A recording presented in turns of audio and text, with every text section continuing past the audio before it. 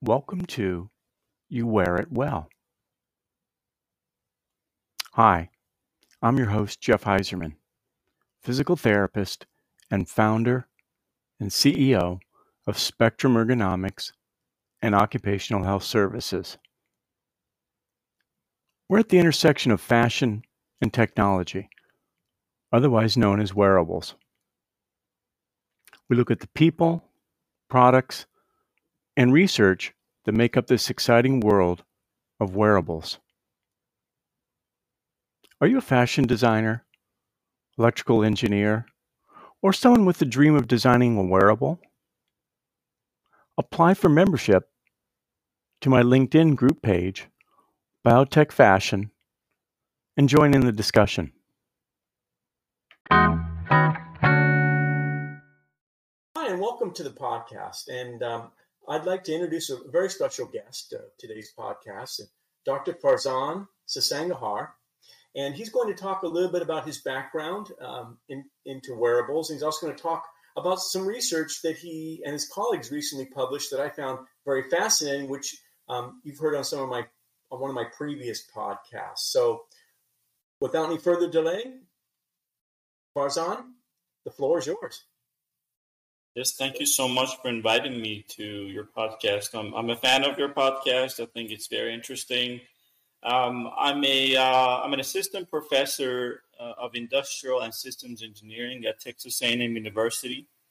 I'm also wearing a practitioner hat. I'm the division chief for health systems engineering at Houston Methodist Hospital, and also a faculty at Houston Methodist Research Institute.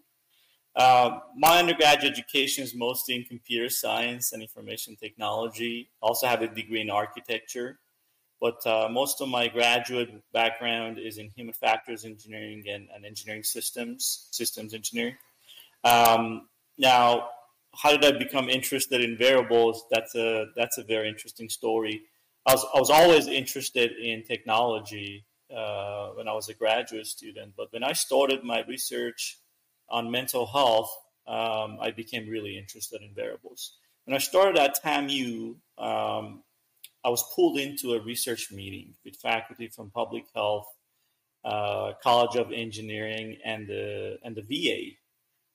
We discussed gaps in PTSD care, post-traumatic stress disorder, for veterans in that meeting. Now, at the time, there was this very large number of suicides a day related to PTSD among our combat veterans. So it really motivated me to go back to my office, do some research, and I immediately became attracted to this area. I knew I could use my background in human factors engineering to do something about it. Now, the problem is really interesting. The gold standard when it comes to mental health diagnosis and assessment is mostly self-reported instruments. There are many examples. For anxiety is G87, for depression is PHQ-9.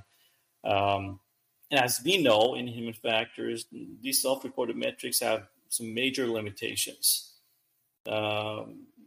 Recall bias, reliability, so on and so forth.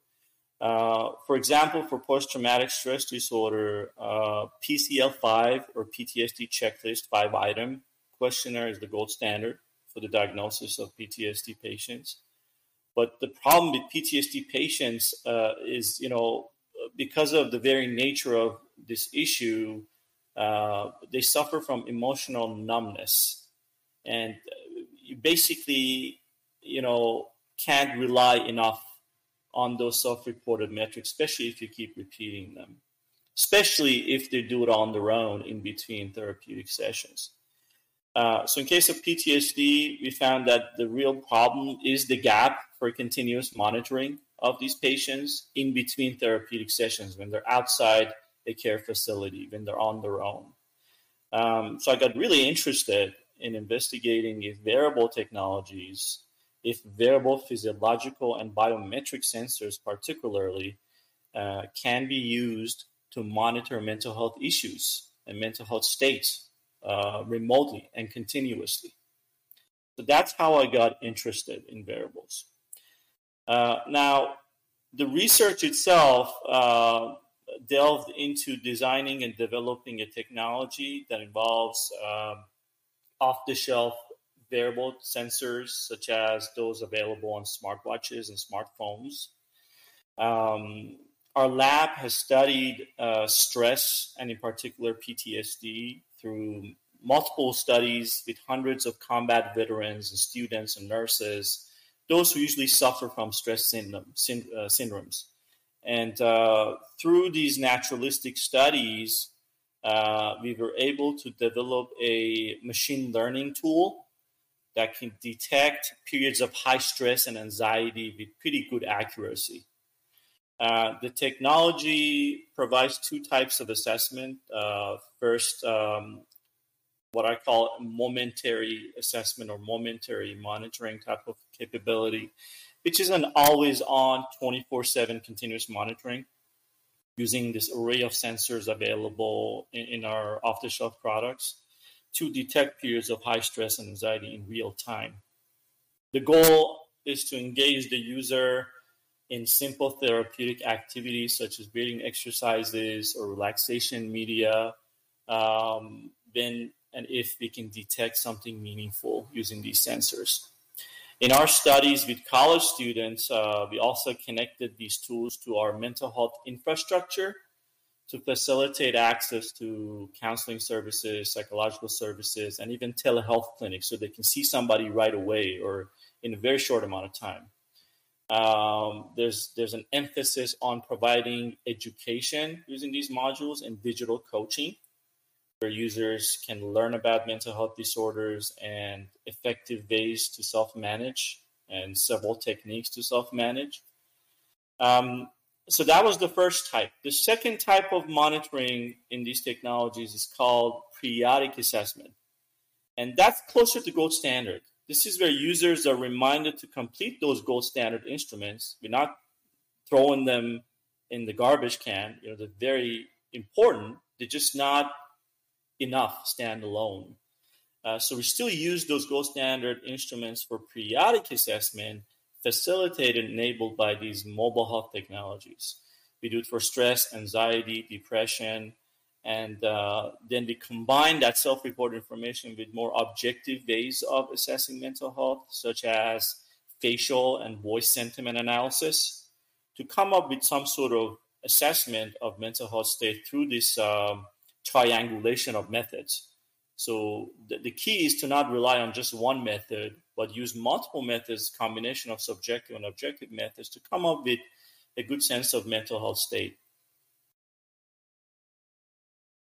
Yeah, I think it's real good points that you brought up about that, because I know in the healthcare field, there's we don't have a lot of opportunities other than having patients fill out questionnaires, having patients, whether it's, like you said, it's a special questionnaire depending on what problem they have, or it's a general questionnaire. We're always falling back on then having to interview the patient, which is not a bad thing when we do their initial examination, is that we're also looking at their history. We're asking some further questions about it, but it is hard to get that kind of data. Very, very hard, like you said, to get it if you're not actually sitting there in front of them, asking them those questions. That's what really struck me about the research that you just had recently published.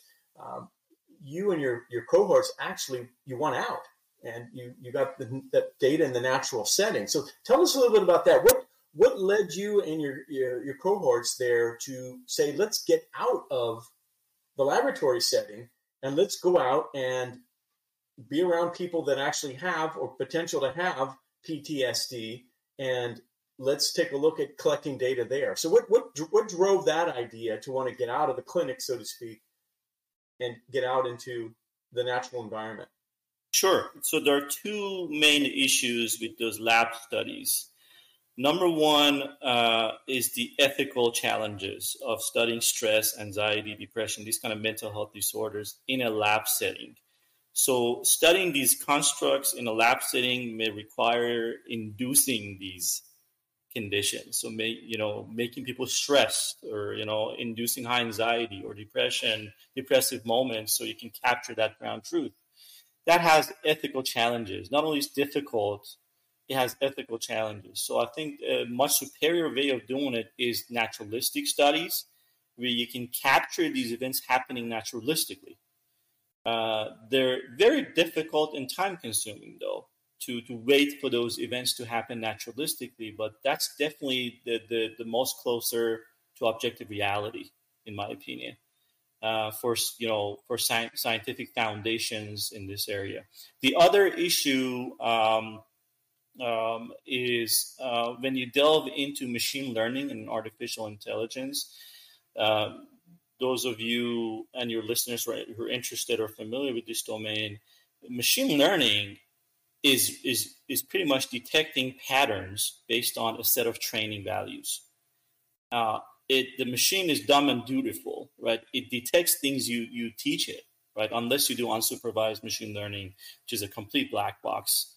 For a meaningful detection, you need ground truth. And the collection of ground truth in the lab setting is very difficult, and it has ethical challenges, as I mentioned. So having access to that ground truth is key to make sure you have a meaningful machine learning. So through this naturalistic testing with hundreds of patients, we've been able to collect that ground truth systematically to have a meaningful detection. So for that reason, I think these naturalistic studies, even though there are not too many of them because they're very challenging to conduct, they're a way to go for the future of these sensor-based analytics and sensor-based AI and machine learning tools. Well, when you talk about challenges, what were some of the specific challenges you and your cohorts faced in leaving the laboratory at the university and going to the two different locations that you did? Sure. I think we've been to more than two. We've been to 6 or 7 different locations for these naturalistic tests. We actually published some of these challenges in a book chapter in a book called The Patient Factor. It's a book edited by Rupal Valdez and Rich Holden. One major challenge is using variables on different populations like veterans. For example, for those veterans who have amputation, it's really difficult to use off-the-shelf products. You may need more customized solutions. Then, we have some really cool detection capabilities, but a major challenge is closing the loop with some digital therapeutic. I mean, once you can detect, what would you do with it and how effective those digital therapeutics would be? So we spend a significant amount of our research efforts in designing user-centered, persuasive digital therapeutics to provide momentary support when they need it in a timely manner. I think mobile health platforms are perfect for this challenge. In our applications, we provide a range of tools ranging from breathing exercises, focusing exercises, relaxation media, mindfulness, biofeedback, advanced communication tools such as location sharing and community building. And we're even working on triaging chatbots, so intelligent AIs to start conversation. A major part of closing this loop is to connect these users to professional help. And there's a significant challenge right there, and that's trust. And it varies depending on the type of population. For example, for veterans, veteran population generally don't trust providers. So they tend to trust peers more so than they trust providers. So the focus of interventions for that specific group should be more on community building. For college students, for example, there's an issue with utilizing services, even though there's multiple services available to students because of the stigma associated to mental health. There's underutilization, generally speaking, of these resources. So the focus there will be more on enabling self-management and facilitating access and making it super easy for them to access these resources. These are some of the challenges. And kind of I would say a fun kind of question I want to pose to you. How was it kind of a novel thing for you and your cohorts to go out to these few different places or several places that you went to for the research?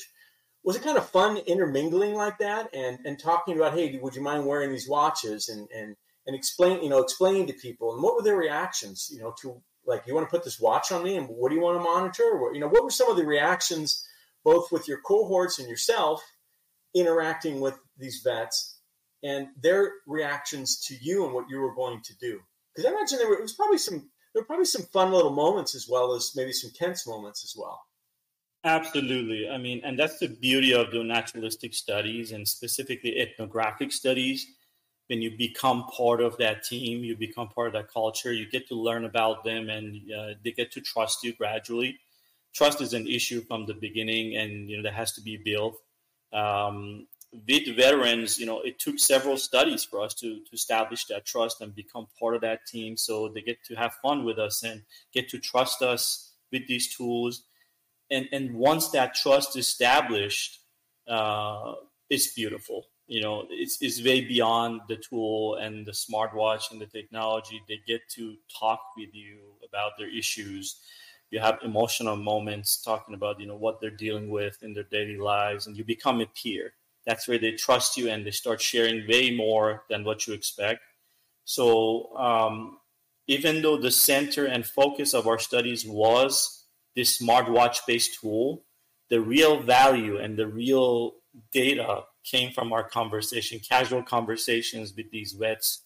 And in our other studies, the same thing happens with nurses and college students too, where they get to share their concerns, when they get to talk about, the value of having somebody looking after them, something looking after them, whatever that is. They talk about this gap in care. They talk about, the expectations and needs for, this future generation of tools. It's really beautiful being part of communities. And, I think us, the human factors researchers, are very well trained to take part in these ethnographical studies. And, I think we're trained to do that, to become part of that culture and, integrate and adapt and, establish trust. But and it leads to a lot of fun moments too. It's not just emotional and sad moments. I mean, once you're a peer, once you're a brother, quotation, around it, it's beautiful what you get to establish, and some long lasting friendships. I still have vets texting myself and my students who participate in those studies when they have a PTSD arousal event. So that friendship, that established partnership is way beyond just that study. You get to be part of them. You get to be a peer, and we genuinely care. And they get to know that very soon. They get to see your enthusiasm in the problem, and that's a key component of that trust establishment. It sounds to me like you and your cohorts wouldn't mind going out and doing some more naturalistic data collection. It sounds like obviously it's really the best way to go about getting that kind of data, short of just sitting and observing, but you're actually, that you mentioned about the relationships that you built through trust over time, where you can actually be, like you had said, quote, a brother.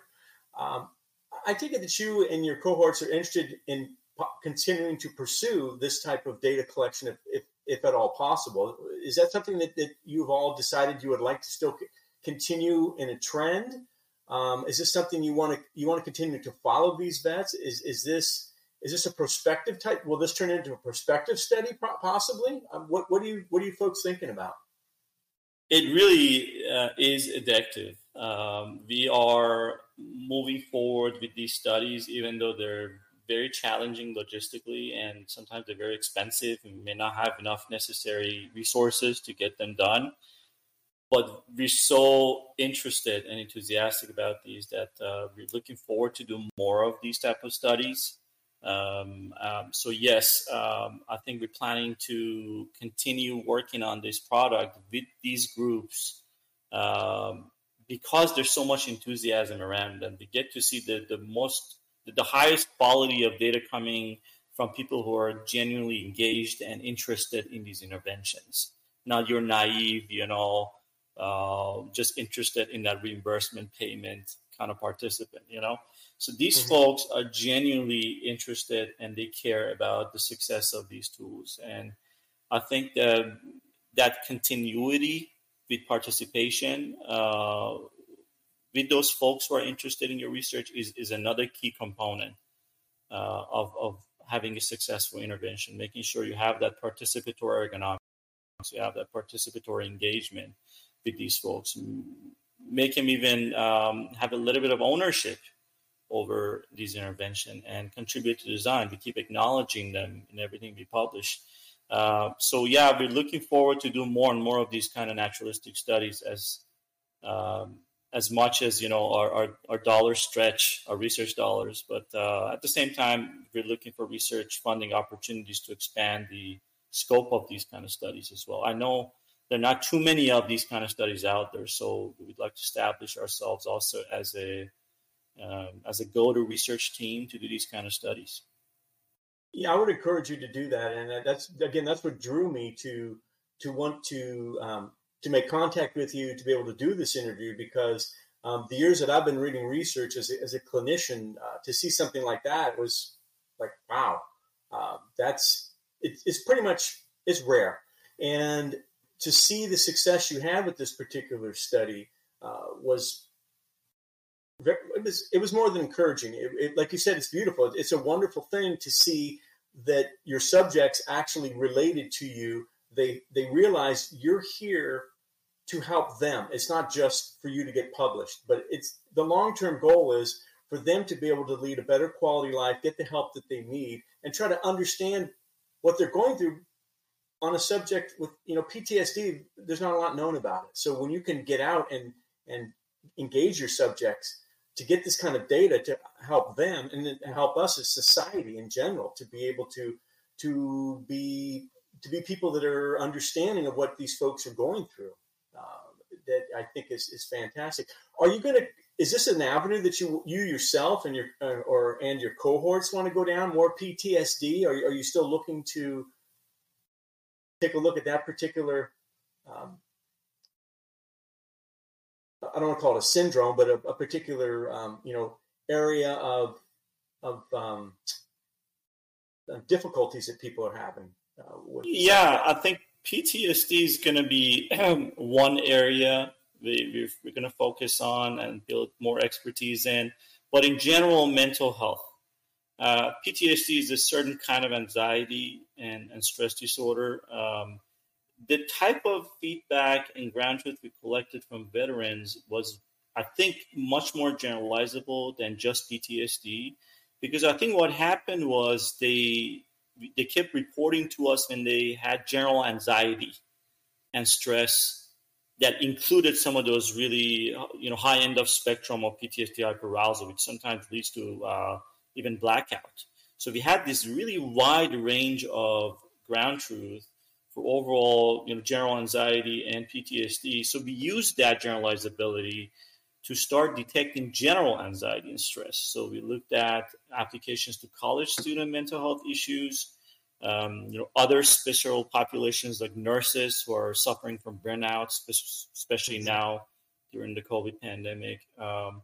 So the focus suddenly changed from just PTSD to general mental health disorders, and being able to detect stress, anxiety, depression as they present themselves in physiological reactions and biometric values, to be able to first detect these physiological correlates of mental health disorders, and then use user-centered design and development methods to close the loop.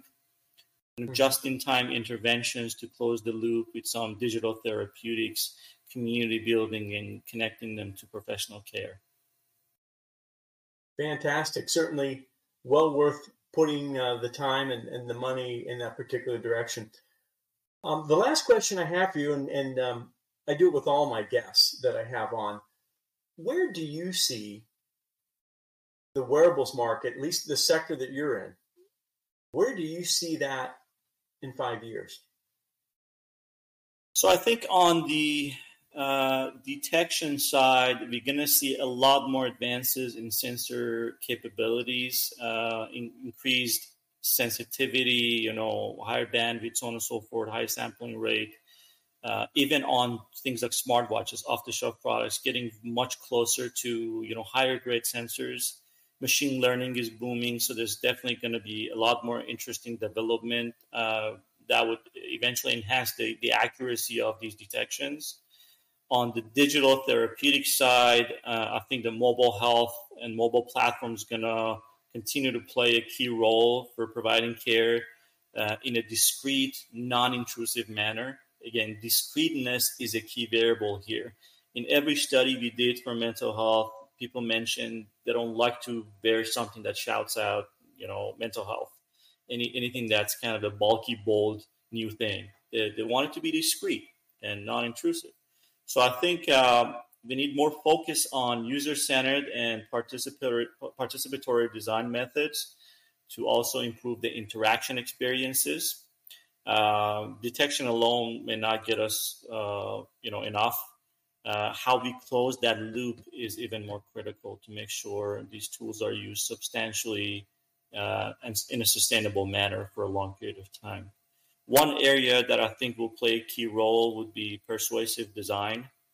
We need to find a way to make these tools a part of patients' lives so they want it in their lives, something like Instagram or Facebook or social media.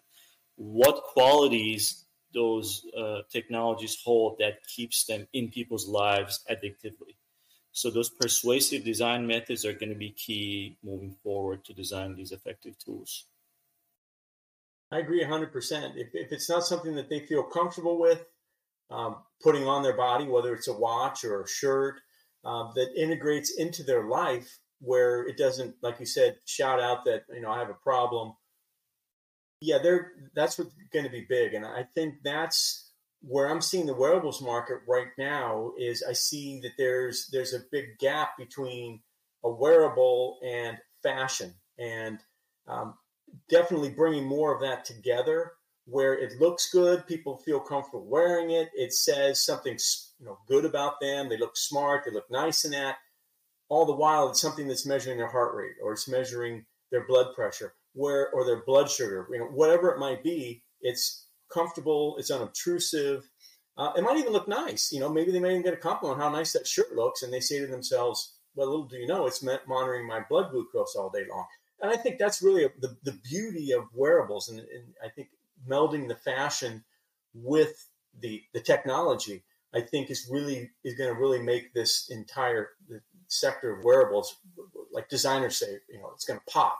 And I think that's, the fact that you're looking at that from your side, the human factors engineering side, understanding that we need it to be unobtrusive, we need it to look good, we need it to be comfortable, all of those things, I think it's a wonderful awareness. And I praise you and your team for that, because that's something we can easily get caught up in our own little sector of wearables. We can get caught up in what we're doing. We don't really acknowledge, because we're so busy, what other aspects could improve what we're doing that we don't know how to do, but we need to interact with other disciplines. That whole interdisciplinary thing, I think, is starting to work its way through wearables. And I think it's important that everybody takes a look at that that doesn't have to be our strength. We just find other people that we can collaborate with to form a particular product that it's going to be successful and help people. Absolutely. I think, what you mentioned about fashionability and all those things, I think that's very true, especially for the younger population. But, for the older population, we're going to have an aging United States soon. And they might not care as much about fashionability. They just like to age in place. And, that idea of persuasion becomes even more important. I think, 40, 50 years ago, engineering these products was all about functionality. Then we learned about usability. Things need to be usable. They need to be wearable. But I think even usability is a term of past. Now we need something on top of it. The fact that something's functional and usable is not enough anymore. It has to be persuasive. So I think that's the next challenge, how to make these technologies more persuasive. Yeah, because obviously when it comes down to it, the person needs to put it on. what's going to motivate them to put it on, Exactly. to wear that. Well, Dr. Sasangahar, I want to thank you very much for joining us on this podcast. I really appreciate the research that you've done that I've discussed in a previous podcast. But I also appreciate where you're going with it, because I think you've hit some real key points that we need to continue to move forward, not to rest on our laurels, but what else can we continue to do, like you said, to make it more persuasive, but also to continue the conversation with our subjects and moving that forward. And how can we better enhance what they need and what their needs are, in addition to how can we enhance the rest of the community that they need around them, whether they be psychologists or psychiatrists or family practice doctors or whatever it might be, social networks, to understand what they're going through and how we can better serve them, because really the wearables market is about serving people and improving quality of life for people. So again, I want to say thank you. Congratulations on the work that you've done. It's fantastic. And I'm glad to hear that you're moving forward in that particular direction. And I would like to also come back with you in about a year again and see what you're working on then, and what direction or how far in that particular direction you're going, because it's an exciting field that you're in. And it's a part of wearables that we may not always think about, but it's a part that brings a wearable to a person, because there's things that data we need to capture, and what kind of data do we need to capture. So I think it's a really nice aspect that you bring to the podcast today. So again, much success to you in the future. I have a feeling it's going to continue, because you've done so well so far with this research. And take care. And again, next year we'll touch base again. And also, if there's anything new that's coming down the pike you want to share with me, you can certainly drop me an email. Let me know. I'll be glad to look at it, and maybe we'll have you on sooner than a year, depending on what exciting information you're going to have for us in the future. Sounds good. Thank you so much for inviting me. It was a pleasure talking to you and to your audience. Well, it was a pleasure hearing about all the wonderful things that you and your colleagues are doing, and you have yourself a good rest of the day. You too, Jeff. Thank you. Thank you. Spectrum Ergonomics and Occupational Health Services provides a broad array of design and engineering professionals for your wearable project. We feature the following design specialties: pattern making, digital textile, athletic wear, sensor, fashion, exoskeleton, robotics, and mechatronics. We also offer beta testing of your wearable in our private clinic. You choose the demographics and sample size, send us the sample, and we take care of the rest.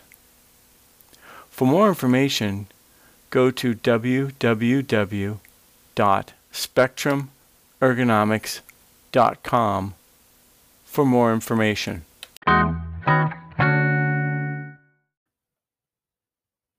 Hey, if you're a startup wearable company and you'd like to be able to get your information on this podcast, please contact me at my company website, www.spectrumergonomics.com.